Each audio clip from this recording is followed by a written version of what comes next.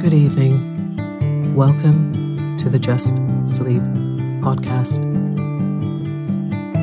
I'm Tasha, your host.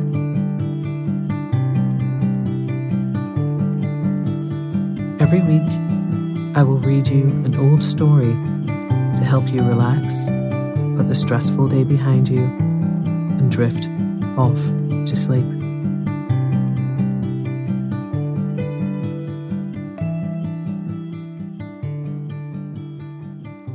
Occasionally, we will run ads in order to cover the costs of the production of the podcast. Rest assured, there will be no ads during or after the story. If you prefer an ad-free and intro-free show, you can join Just Sleep Premium. Visit justsleeppodcast.com/support for more information. Ever catch yourself eating the same flavorless dinner 3 days in a row? Dreaming of something better? Well, HelloFresh is your guilt-free dream come true, baby. It's me, Keke Palmer. Let's wake up those taste buds with hot, juicy pecan-crusted chicken or garlic butter shrimp scampi. HelloFresh. Stop dreaming of all the delicious possibilities and dig in at HelloFresh.com. Let's get this dinner party started.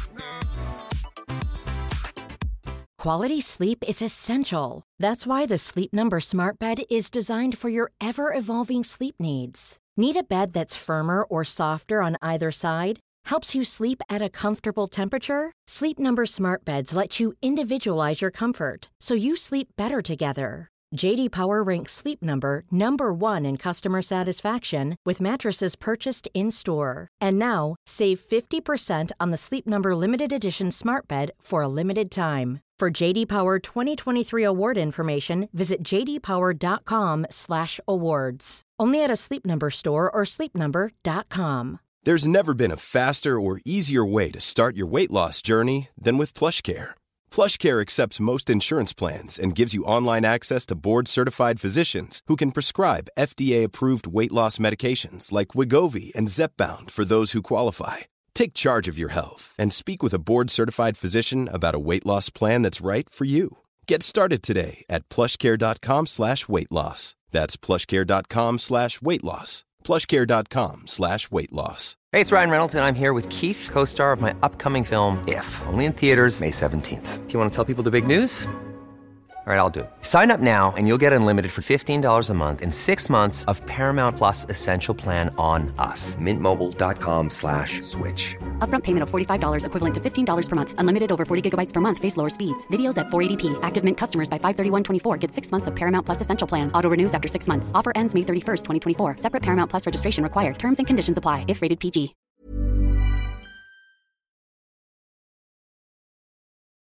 Thank you to everyone that leaves a rating and review of the show. You help more people to find the podcast and get a good night's sleep. So if you enjoy this episode, please leave a rating and review in Apple, Spotify, or your favorite podcast app. Lollipop721, thank you for your kind words. I appreciate you. Tonight, I will be continuing the story of the listener favorite, Anne of Green Gables. So lie down, close your eyes, and let me read you a story. Chapter 16. Diana is invited to tea with tragic results.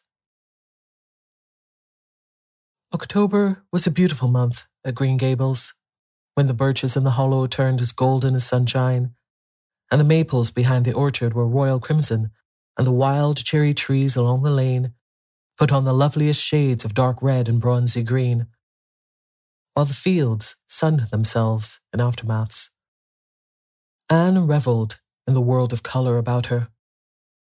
"Oh, Marilla," she exclaimed one Saturday morning, coming dancing in with her arms full of gorgeous boughs. "I'm so glad I live in a world where there are Octobers. It would be terrible if we just skipped from September to November, wouldn't it?" Look at these maple branches. Don't they give you a thrill? Several thrills? I'm going to decorate my room with them. Messy things, said Marilla, whose aesthetic sense was not noticeably developed. You clutter up your room entirely too much with outdoor stuff, Anne. Bedrooms were made to sleep in. Oh, and dream in too, Marilla. And you know one can dream so much better in a room where there are pretty things. I'm going to put these boughs in the old blue jug and set them on my table. Mind you don't drop leaves all over the stairs then. I'm going on a meeting of the Aid Society at Carmody this afternoon, Anne, and I won't likely be home before dark. You'll have to get Matthew and Jerry their supper, so mind you don't forget to put the tea to draw until you sit down at the table, as you did last time. It was dreadful of me to forget, said Anne apologetically. That was the afternoon I was trying to think of a name for Violet Vale, and it crowded other thoughts out. Matthew was so good. He never scolded a bit. He put the tea down himself and said we could wait a while, as well as not. And I told him a lovely fairy story while we were waiting. So he didn't find the time long at all. It was a beautiful fairy story, Marilla. I forgot the end of it, so I made up an end for it myself, and Matthew said he couldn't tell where the join came in. Matthew would think it all right, Anne, if you took the notion to get up and have dinner in the middle of the night. But you keep your wits about you this time. And I don't really know if I'm doing right. It may make you more addlepated than ever. But you can ask Diana to come over and spend the afternoon with you and have tea here. Oh, Marilla, Anne clasped her hands. How perfectly lovely.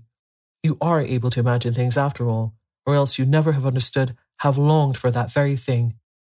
It will seem so nice and grown-uppish. No fear of my forgetting to put the tea to draw when I have company. Oh, Marilla, can I use the rosebud spray tea set? No, indeed. The rosebud tea set. Well, what next? You know I never use that except for the minister or the aides. You put down the old brown tea set. But you can open the little yellow crock of cherry preserves. It's time it was being used anyhow. I believe it's going to work. And you can cut some fruitcake and have some cookies and snaps. I can just imagine myself sitting down at the head of the table and pouring out the tea, said Anne, shutting her eyes ecstatically, and asking Diana if she takes sugar. I know she doesn't, but of course I'll ask her just as if I didn't know. And then pressing her to take another piece of fruitcake and another helping of preserves. Oh, Marilla, it's a wonderful sensation just to think of it. Can I take her into the spare room to lay off her hat when she comes? And then into the parlour to sit?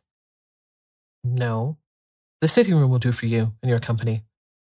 But there's a bottle half full of raspberry cordial that was left over from the church social the other night. It's on the second shelf of the sitting room closet, and you and Diana can have it if you like, and a cookie to eat with it, along in the afternoon. For I dare say Matthew will be late coming in to tea since he's hauling potatoes to the vessel. Anne flew down to the hollow, past the Dryad's bubble, and up the spruce path to Orchard Slope to ask Diana to tea. As a result, just after Marilla had driven off to Carmody, Diana came over, dressed in her second-best dress, and looking exactly as it is proper to look when asked out to tea. At other times she was wont to run into the kitchen without knocking, but now she knocked primly at the front door, and when Anne, dressed in her second-best, as primly opened it, both little girls shook hands as gravely as if they had never met before. This unnatural solemnity lasted until after Diana had been taken to the east gable to lay off her hat, and then had sat for 10 minutes in the sitting room, toes in position. "How is your mother?" inquired Anne politely, just as if she had not seen Mrs. Barry picking apples that morning in excellent health and spirits. "She is very well, thank you." "I suppose Mr. Cuthbert is hauling potatoes to the Lily Sands this afternoon, is he?" said Diana, who had ridden down to Mr. Harmon Andrews that morning in Matthew's cart. "Yes. Our potato crop is very good this year. I hope your father's crop is good too?" "It is fairly good, thank you." "Have you picked many of your apples yet?" "Oh, ever so many," said Anne, forgetting to be dignified and jumping up quickly. "Let's go out to the orchard and get some of the red sweetings, Diana. Marilla says we can have all that are left on the tree. Marilla is a very generous woman. She said we could have fruitcake and cherry preserves for tea. But it isn't good manners to tell your company what you're going to give them to eat, so I won't tell you what she said we could have to drink. Only it begins with an R and a C, and it's bright red colour. I love bright red drinks, don't you? They taste twice as good as any other colour. The orchard, with its great sweeping boughs that bent to the ground with fruit, proved so delightful that the little girl spent most of the afternoon in it, sitting in a grassy corner where the frost had spared the green, and the mellow autumn sunshine lingered warmly, eating apples and talking as hard as they could. Diana had much to tell Anne of what went on in school. She had to sit with Gertie Pye, and she hated it. Gertie squeaked her pencil all the time, and it just made her, Diana's, blood run cold. Ruby Gillis had charmed all her warts away, true as you live, with a magic pebble that old Mary Jo from the creek gave her. You had to rub the warts with a pebble, and then throw it over your left shoulder at the time of the new moon, and the warts would all go. Charlie Sloane's name was written up with M. White's on the porch wall, and M. White was awful mad about it. Sam Bolter had sassed Mr. Phillips in class, and Mr. Phillips had whipped him, and Sam's father came down to the school and dared Mr. Phillips to lay a hand on one of his children again. And Mattie Andrews had had a new red hood and a blue crossover with tassels on it, and the airs she put on about it were perfectly sickening. And Lizzie Wright didn't speak to Mamie Wilson, because Mamie Wilson's grown-up sister had cut out Lizzie Wright's grown-up sister with her bow. And everybody missed Anne so, and wished she'd come to school again. And Gilbert Blythe. But Anne didn't want to hear about Gilbert Blythe. She jumped up hurriedly and said, suppose they go in and have some raspberry cordial. Anne looked on the second shelf of the room pantry, but there was no bottle of raspberry cordial there. Search revealed it away back on the top shelf. Anne put it on a tray and set it on the table with a tumbler. Now, please help yourself, Diana, she said politely. I don't believe I'll have any just now. I don't feel as if I wanted any after all those apples. Diana poured herself out a tumblerful, looked at its bright red hue admiringly, and then sipped it daintily. That's awfully nice raspberry cordial, Anne, she said. I didn't know raspberry cordial was so nice. I'm real glad you like it. Take as much as you want. I'm going to run out and stir the fire up. There's so many responsibilities on a person's mind when they're keeping house, isn't there? When Anne came back from the kitchen, Diana was drinking her second glassful of cordial, and being entreated thereto by Anne, she offered no particular objection to the drinking of a third. The tumblerfuls were generous ones, and the raspberry cordial was certainly very nice. The nicest I ever drank, said Diana. It's ever so much nicer than Mrs. Lynde's, although she brags of hers so much. It doesn't taste a bit like hers. I should think Marilla's raspberry cordial would probably be much nicer than Mrs. Lynde's, said Anne loyally. Marilla is a famous cook. She's trying to teach me to cook, but I assure you, Diana, it is uphill work. There's so little scope for imagination in cookery. You just have to go by rules. The last time I made a cake, I forgot to put the flour in. I was thinking the loveliest story about you and me, Diana. I thought you were desperately ill with smallpox, and everybody deserted you. But I went boldly to your bedside and nursed you back to life. And then I took the smallpox and died, and I was buried under those poplar trees in the graveyard, and you planted a rosebush by my grave and watered it with your tears, and you never forgot the friend of your youth who sacrificed her life for you. Oh, it was such a pathetic tale, Diana. The tears just rained down over my cheeks while I mixed the cake, but I forgot the flour, and the cake was a dismal failure. Flour is so essential to cakes, you know. Marilla was very cross, and I don't wonder. I'm a great trial to her. She was terribly mortified about the pudding sauce last week. We had a plum pudding for dinner on Tuesday, and there was half the pudding and a pitcher full of sauce left over. Marilla said there was enough for another dinner and told me to set it on the pantry shelf and cover it. I meant to cover it just as much as could be, Diana. When I carried it in, I was imagining I was a nun. Of course, I'm a Protestant, but I imagined I was a Catholic, taking the veil to bury a broken heart in cloistered seclusion. And I forgot all about covering the pudding sauce. I thought of it next morning and ran to the pantry. Diana, fancy if you can my extreme horror at finding a mouse drowned in that pudding sauce. I lifted the mouse out with a spoon and threw it out in the yard, and then I washed the spoon in 3 waters. Marilla was out milking, and I fully intended to ask her when she came in if I'd give the sauce to the pigs. But when she did come in, I was imagining that I was a frost fairy going through the woods, turning the trees red and yellow, whichever they wanted to be. So I never thought about the pudding sauce again, and Marilla sent me out to pick apples. Well, Mr. and Mrs. Chester Ross from Spencerville came here that morning. You know they're very stylish people, especially Mrs. Chester Ross. When Marilla called me in, dinner was all ready and everybody was at the table. I tried to be as polite and dignified as I could be, for I wanted Mrs. Chester Ross to think I was ladylike, even if I wasn't pretty. Everything went right until I saw Marilla coming with the plum pudding in one hand and the pitcher of pudding sauce warmed up in the other. Diana, that was a terrible moment. I remembered everything, and I just stood up in my place and shrieked out, "Marilla, you mustn't use that pudding sauce. There was a mouse drowned in it. I forgot to tell you before." Oh, Diana, I shall never forget that awful moment if I live to be 100. Mrs. Chester Ross just looked at me, and I thought I would sink through the floor with mortification. She is such a perfect housekeeper, and fancy what she must have thought of us. Marilla turned red as fire, but she never said a word. Then, she just carried that sauce and pudding out and brought in some strawberry preserves. She even offered me some, but I couldn't swallow a mouthful. It was like heaping coals of fire on my head. After Mrs. Chester Ross went away, Marilla gave me a dreadful scolding. "Why, Diana, what is the matter?" Diana had stood up very unsteadily. Then she sat down again, putting her hands to her head. I'm awful sick," she said, a little thickly. I must go right home." "Oh, you mustn't dream of going home without your tea," cried Anne in distress. "I'll get it right off. I'll go and put the tea down this very minute." "I must go home," repeated Diana, stupidly but determinedly. "Let me get you a lunch anyhow," implored Anne. "Let me give you a bit of fruitcake and some of the cherry preserves. Lie down on the sofa for a while and you'll be better.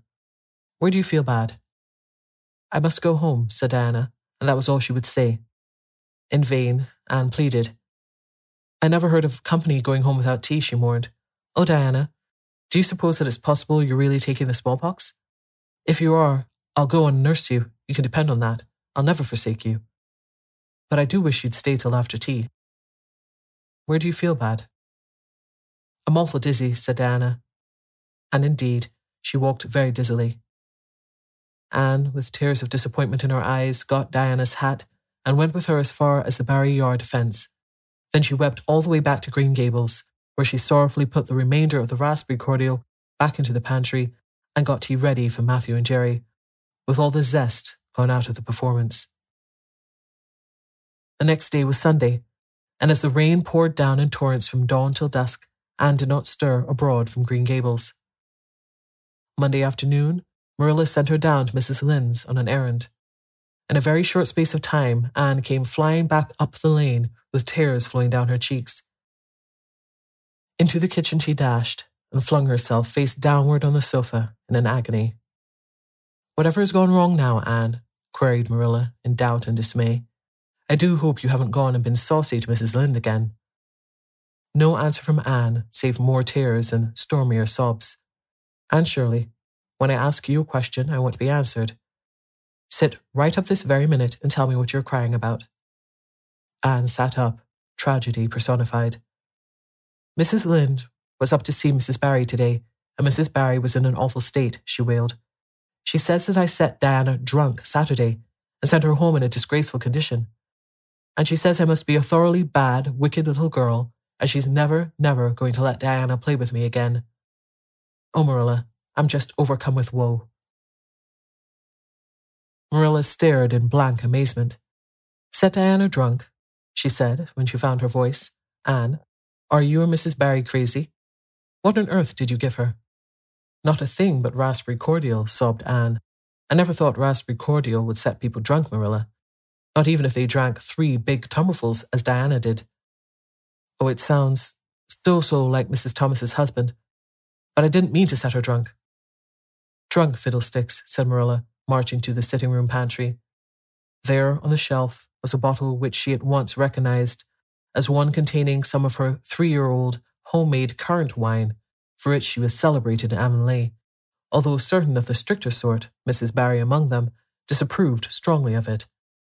And at the same time, Marilla recollected that she had put the bottle of raspberry cordial down in the cellar instead of in the pantry as she had told Anne. She went back to the kitchen with the wine bottle in her hand. Her face was twitching in spite of herself. Anne, you certainly have a genius for getting into trouble. You went and gave Diana currant wine instead of raspberry cordial. Didn't you know the difference yourself? I never tasted it, said Anne. I thought it was the cordial. I meant to be so hospitable. Diana got awfully sick and had to go home. Mrs. Barry told Mrs. Lynde she was simply dead drunk. She just laughed silly-like when her mother asked her what was the matter, and went to sleep and slept for hours. Her mother smelled her breath and knew she was drunk. She had a fearful headache all day yesterday. Mrs. Barry is so indignant. She will never believe but what I did it on purpose. I should think she would better punish Diana for being so greedy as to drink 3 glassfuls of anything, said Marilla shortly. Why, 3 of those big glasses would have made her sick, even if it had only been cordial. Well, this story will be a nice handle for those folks who are so down on me for making currant wine, although I haven't made any for 3 years ever since I found out that the minister didn't approve. I just kept that bottle for sickness. There, child, don't cry. I can't see as you were to blame, although I'm sorry it happened so. I must cry, said Anne. My heart is broken. The stars in their courses fight against me, Marilla. Diana and I are parted forever.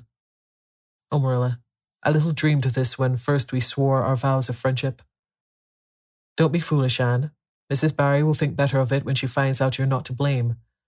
I suppose she thinks you've done it for a silly joke or something of that sort. You'd best go up this evening and tell her how it was. My courage fails me at the thought of facing Diana's injured mother, sighed Anne. I wish you'd go, Marilla. You're so much more dignified than I am. Likely she'd listen to you quicker than to me. Well, I will, said Marilla, reflecting that it would probably be the wiser course. Don't cry any more, Anne. It will be all right. Marilla had changed her mind about it being all right by the time she got back from Orchard Slope. Anne was watching for her coming and flew to the porch door to meet her. Oh, Marilla, I know by your face that it's been no use, she said sorrowfully. Mrs. Barry won't forgive me. Mrs. Barry, indeed, snapped Marilla. Of all the unreasonable women I ever saw, she's the worst. I told her it was all a mistake, and you weren't to blame, but she just simply didn't believe me, and she rubbed it well in about my currant wine, and how it always said it couldn't have the least effect on anybody. I just told her plainly that currant wine wasn't meant to be drunk 3 tumblerfuls at a time, and that if a child I had to do with was so greedy, I'd sober her up with a right good spanking. Marilla whisked into the kitchen, grievously disturbed, leaving a very much distracted little soul in the porch behind her.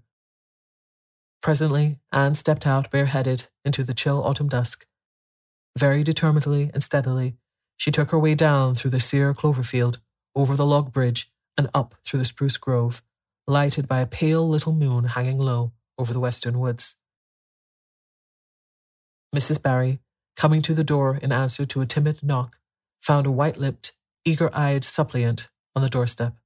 Her face hardened.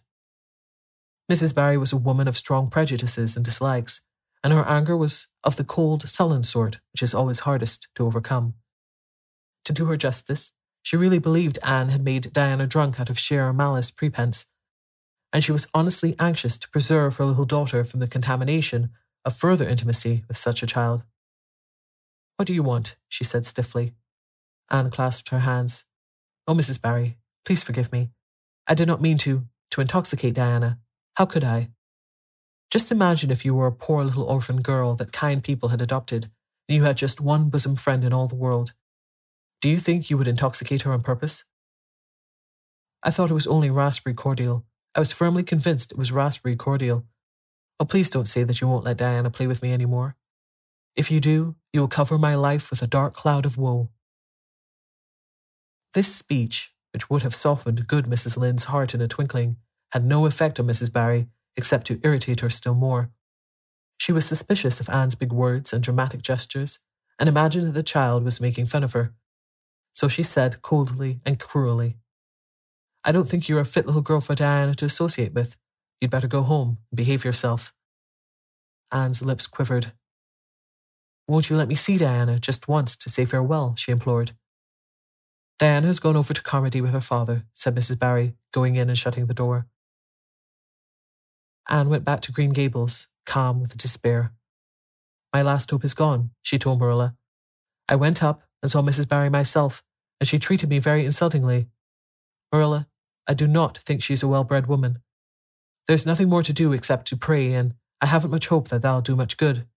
Because, Marilla, I do not believe that God himself can do very much with such an obstinate person as Mrs. Barry.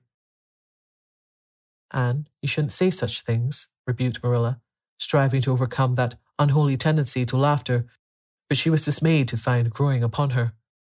And indeed, when she told the whole story to Matthew that night, she did laugh heartily over Anne's tribulations. But when she slipped into the east gable before going to bed and found that Anne had cried herself to sleep, an unaccustomed softness crept into her face. Poor little soul, she murmured, lifting a loose curl of hair from the child's tear-stained face. Then she bent down and kissed the flushed cheek on the pillow. Chapter 17. A new interest in life. The next afternoon, Anne, bending over her patchwork at the kitchen window, happened to glance out and beheld Diana down by the Dryad's bubble, beckoning mysteriously. In a trice, Anne was out of the house and flying down to the hollow, astonishment and hope struggling in her expressive eyes. But the hope faded when she saw Diana's dejected countenance. Your mother hasn't relented, she gasped. Diana shook her head mournfully. No, and Anne, she says I'm never to play with you again. I've cried, and I told her it wasn't your fault, but it wasn't any use. I had ever such a time coaxing her to let me come down and say goodbye to you. She said I was only to stay 10 minutes, and she's timing me by the clock. 10 minutes isn't very long to say an eternal farewell in, said Anne tearfully. Oh, Diana, will you promise faithfully never to forget me, the friend of your youth, no matter what dearer friends may caress thee? Indeed I will, sobbed Diana, and I'll never have another bosom friend. I don't want to have. I couldn't love anybody as I love you. Oh, Diana, cried Anne, clasping her hands. Do you love me? Why, of course I do. Didn't you know that? No. Anne drew a long breath. I thought you liked me, of course, but I never hoped you loved me. Why, Diana, I didn't think anybody could love me. Nobody ever has loved me since I can remember. Oh, this is wonderful. It's a ray of light which will forever shine on the darkness of a path severed from thee, Diana. Oh, just say it once again. I love you devotedly, Anne, said Diana staunchly, and I always will, you may be sure of that. And I will always love thee, Diana, said Anne, solemnly extending her hand. In the years to come, thy memory shall shine like a star over my lonely life, as that last story we read together says. Diana, wilt thou give me a lock of thy jet-black tresses, in parting, to treasure forevermore? Have you got anything to cut it with? Queried Diana, wiping away the tears which Anne's affecting accents had caused to flow afresh, and returning to practicalities. Yes, I've got my patchwork scissors in my apron pocket, fortunately, said Anne. She solemnly clipped one of Diana's curls. Fare thee well, my beloved friend. Henceforth we must be as strangers, though living side by side, but my heart will ever be faithful to thee. Anne stood and watched Diana out of sight, mournfully waving her hand to the latter whenever she turned to look back. Then she returned to the house, not a little consoled for the time being by this romantic parting. It is all over, she informed Marilla. I shall never have another friend. I'm really worse off than ever before, for I haven't Katie Morris and Violetta now, and even if I had, it wouldn't be the same. Somehow little dream girls are not satisfying after a real friend. Diana and I had such an affecting farewell down by the spring. It will be sacred in my memory forever. I used the most pathetic language I could think of and said thou and thee. Thou and thee seem so much more romantic than you. Diana gave me a lock of her hair, and I'm going to sew it up in a little bag and wear it around my neck all my life. Please see that it is buried with me, for I don't believe I'll live very long. Perhaps when she sees me lying cold and dead before her, Mrs. Barry may feel remorse for what she has done, and will let Diana come to my funeral. I don't think there's much fear of your dying of grief as long as you can talk, Anne, said Marilla unsympathetically. The following Monday, Anne surprised Marilla by coming down from her room with her basket of books on her arm and hip, and her lips primmed up into a line of determination. I'm going back to school, she announced. That is all there is left in life for me now that my friend has been ruthlessly torn from me. In school, I can look at her and muse over days departed. You'd better muse over your lessons and sums, said Marilla, concealing her delight at this development of the situation. If you're going back to school, I hope we'll hear no more of breaking slates over people's heads and such carryings on. Behave yourself and do just what your teacher tells you. I'll try to be a model pupil, agreed Anne dolefully. There won't be much fun in it, I expect. Mr. Phillips said Minnie Andrews was a model pupil, and there isn't a spark of imagination or life in her. She's just dull and poky and never seems to have a good time. But I feel so depressed that perhaps it will come easy to me now. I'm going round by the road. I couldn't bear to go by the birch path all alone. I should weep bitter tears if I did. Anne was welcomed back to school with open arms. Her imagination had been sorely missed in games, her voice in the singing, and her dramatic ability in the perusal aloud of books at dinner hour. Ruby Gillis smuggled 3 blue plums over to her during Testament reading. Ella Mae Macpherson gave her an enormous yellow pansy cut from the covers of a flora catalogue, a species of desk decoration much prized in Avonlea School. Sophia Sloane offered to teach her a perfectly elegant new pattern of knit lace, so nice for trimming aprons. Katie Boulter gave her a perfume bottle to keep slate water in. And Julia Bell copied carefully on a piece of pale pink paper, scalloped on the edges, the following effusion. When twilight drops her curtain down and pins it with a star, remember that you have a friend, though she may wander far. It's so nice to be appreciated, sighed Anne rapturously to Marilla that night. The girls were not the only scholars who appreciated her. When Anne went to her seat after dinner hour, she had been told by Mr. Phillips to sit with the model, Minnie Andrews. She found on her desk a big, luscious strawberry apple. Anne caught it up, all ready to take a bite, when she remembered that the only place in Avonlea where strawberry apples grew was in the old Blythe orchard on the other side of the lake of shining waters. Anne dropped to the apple as if it were a red-hot coal and ostentatiously wiped her fingers on her handkerchief. The apple lay untouched on her desk until the next morning, when little Timothy Andrews, who swept the school and kindled the fire, annexed it as one of his perquisites. Charlie Sloane's slate pencil, gorgeously bedizened with striped red and yellow paper, costing 2 cents where ordinary pencils cost only 1, which he sent up to her after dinner hour, met with a more favourable reception. Anne was graciously pleased to accept it, and rewarded the donor with a smile which exalted that infatuated youth straight away into the 7th heaven of delight, and caused him to have such fearful errors in his dictation that Mr. Phillips kept him in after school to rewrite it. But as the Caesar's pageant, shorn of Brutus's bust, did but of Rome's best son remind her more, so the marked absence of any tribute or recognition from Diana Barry, who was sitting with Gertie Pye, embittered Anne's little triumph. Diana might have just have smiled at me once, I think, she mourned to Marilla that night. And the next morning, a note, most fearfully and wonderfully twisted and folded, and a small parcel were passed across to Anne. Dear Anne, ran the former, Mother says I'm not to play with you or talk to you, even in school. It isn't my fault, and don't be cross at me, because I love you as much as ever. I miss you awfully to tell all my secrets to, and I don't like Gertie Pye one bit. I made you one of the new bookmarkers out of red tissue paper. They're awfully fashionable now, and only 3 girls in school know how to make them. When you look at it, remember, your true friend, Diana Barry. Anne read the note, kissed the bookmark, and dispatched a prompt reply back to the other side of the school. My own darling Diana, of course I'm not cross at you, because you have to obey your mother. Our spirits can commune. I shall keep your lovely present forever.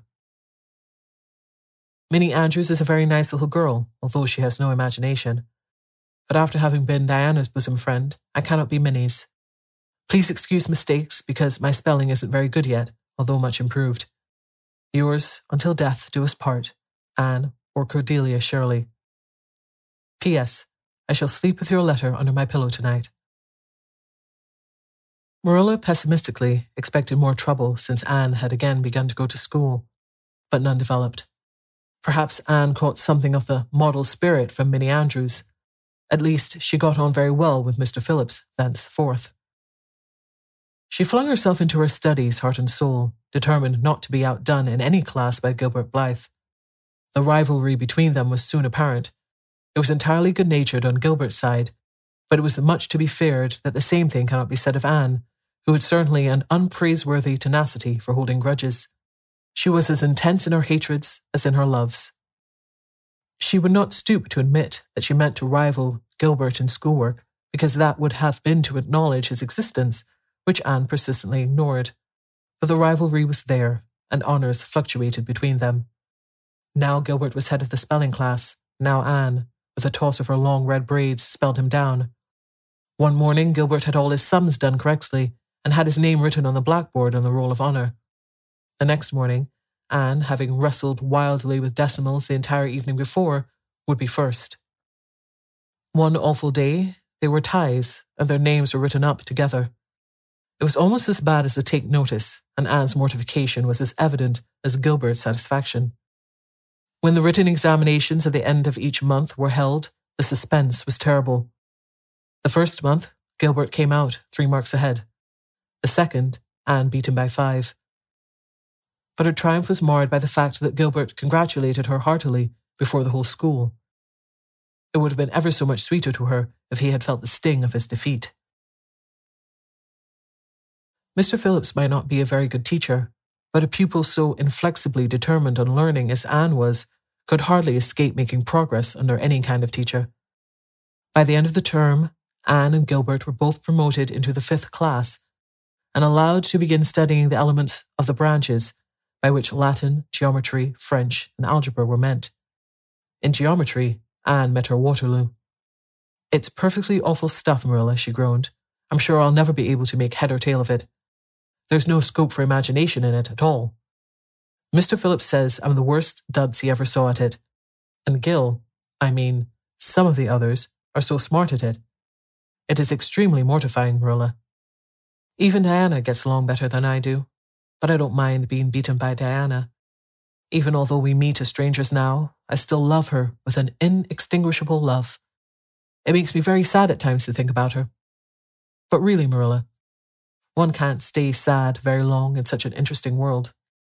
Can one?"